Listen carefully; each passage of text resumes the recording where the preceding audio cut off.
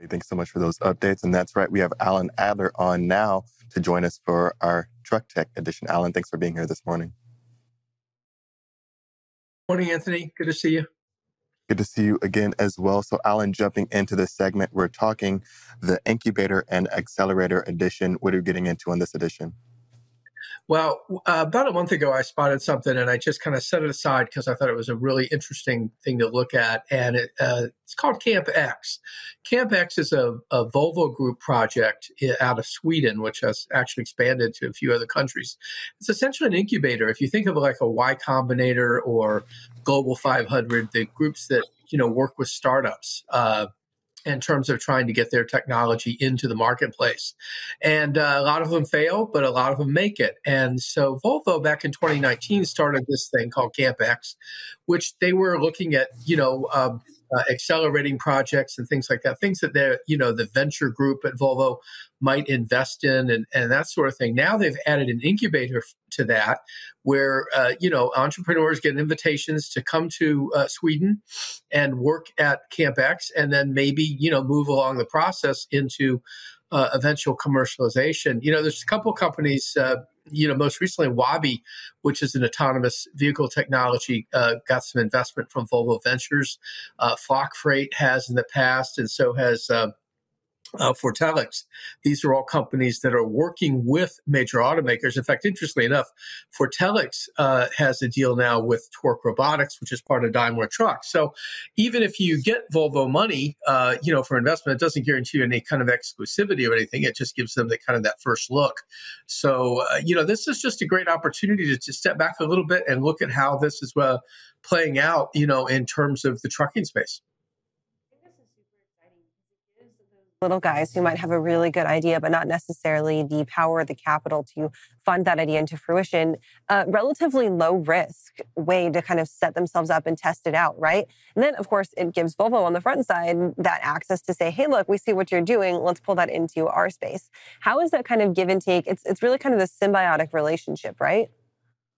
Well, I think, I was first made familiar with this back in my General Motors days because GM R&D was one of the first to actually launch a venture fund, where it would invest in companies. Then later on, when I was supporting R&D back at GM, we actually got involved with 500 Startups. That was the predecessor name to Global 500 Global. And we were able to get some visibility into what some of these companies that were most involved in technology that GM was interested in. They didn't have the runway, of course, to take on big projects, but it was an opportunity to sort of figure out what was possible. And I was fascinated by that when it was one of the last projects I did, about 6 years ago there. And I was just fascinated by it. And to see that Volvo now has taken it all the way out to the three stages. You've got your incubator now, and then you've got your development, and then ultimately, the opportunity to be funded. It was interesting last week too, or this week, I should say, that down in Florida at the Maintenance and Technology Council, the ATA's group that meets a couple times a year, Phillips Industries announced something very similar to this, although not all three stages of it, but rather teaming up with some companies that it sees as being very helpful in its business, which is tractor and trailer technology. And so they've got Marlin Solar, they've got Pro EV, which does wiring harnesses, and then Spartan Radar, which works on trailer camera technology. All three companies are going to be working closer with Phillips Industries under a thing that they're calling Phillips Innovation. So very similar. And it's interesting that so many people are interested in these young companies. I don't know that you would call this a second stage, because we've kind of come out of the SPAC world now where, young companies maybe not ready to be public were brought public. And we've talked about that really a lot here.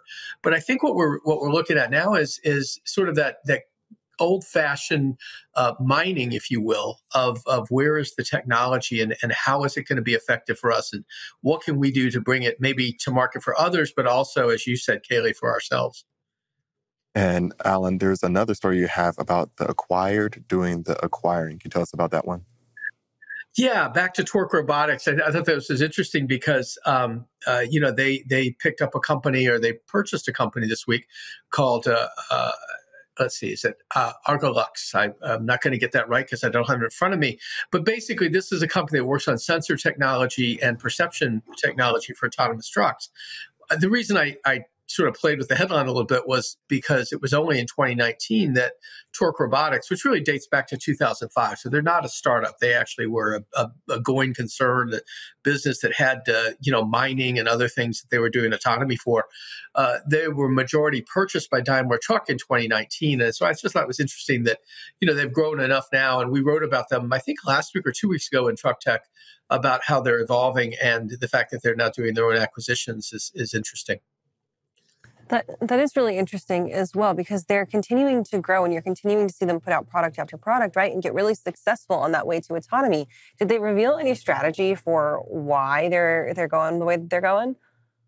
Well, I think in Torque's case, they've been working with this company for over a year. And I think that along the way, you start talking about, well, do we fit together? Is this something that would be good to have inside? We saw it with Aurora Innovation a few years ago when they picked up a company called Blackmore, which was a LiDAR company. And they've since sort of merged that into a group they call First Light at Aurora, also perception technology and things like that. I mean, this is so important to anything that would get you to a longer term future for autonomous trucking, because without good perception that really knows what's coming, can see far out, as well as object detection, you're not going to be able to do anything without a driver in the truck. So everybody's sort of getting their favorites in the house, and I think this is sort of a trend really of the kind of things that we're seeing going on there. Also, it was another one. This one is not an acquisition, at least not yet.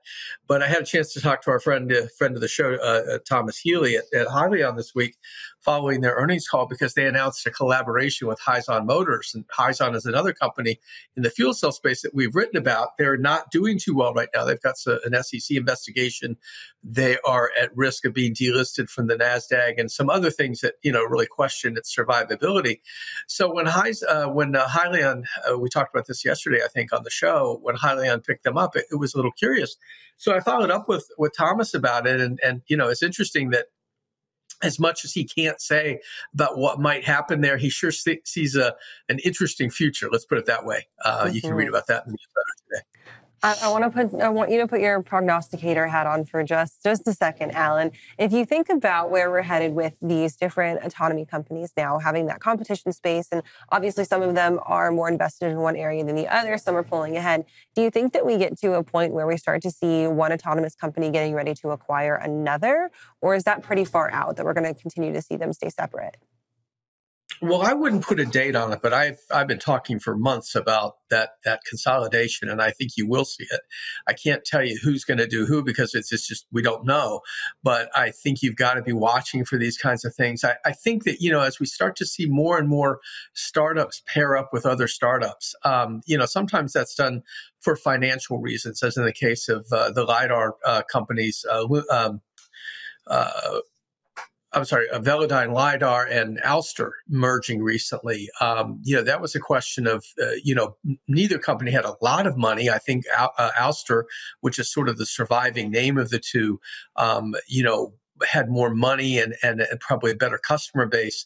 So I think you will start to see more of this kind of thing. And when you start to track it, you're seeing companies that sort of make some sense together. And I think that's kind of what Thomas Healy was saying was like, look, Hyzon has a lot of history in fuel cells. They were a SPAC here, but the company itself was spun out of Fuel Cell Technologies in Singapore, which goes back to 2003.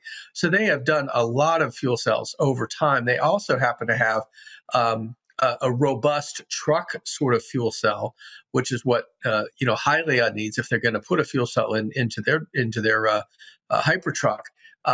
Whereas most of the fuel cells right now were made for cars. You need more than one, and you have to put them together, things like that. So there are companies that just make a lot of sense. I mean, you've got your legacy tier one suppliers like Bosch that are into fuel cells, but they started in cars as well. So, doing something for the trucking space takes a little more work. And of course, Bosch is being integrated now. Their fuel cell stack is being integrated into the Nikola plant out in Arizona, where they will, Bosch makes the fuel cells, but Nikola will actually install them on the line there for their fuel cell trucks. So I think, you've got to look at sort of who has what capability, right? And pick the ones that can do it for you. It's like horse betting, right? Who's your winner going to be? Nobody really knows. All right, Alan, thank you for joining. No bets.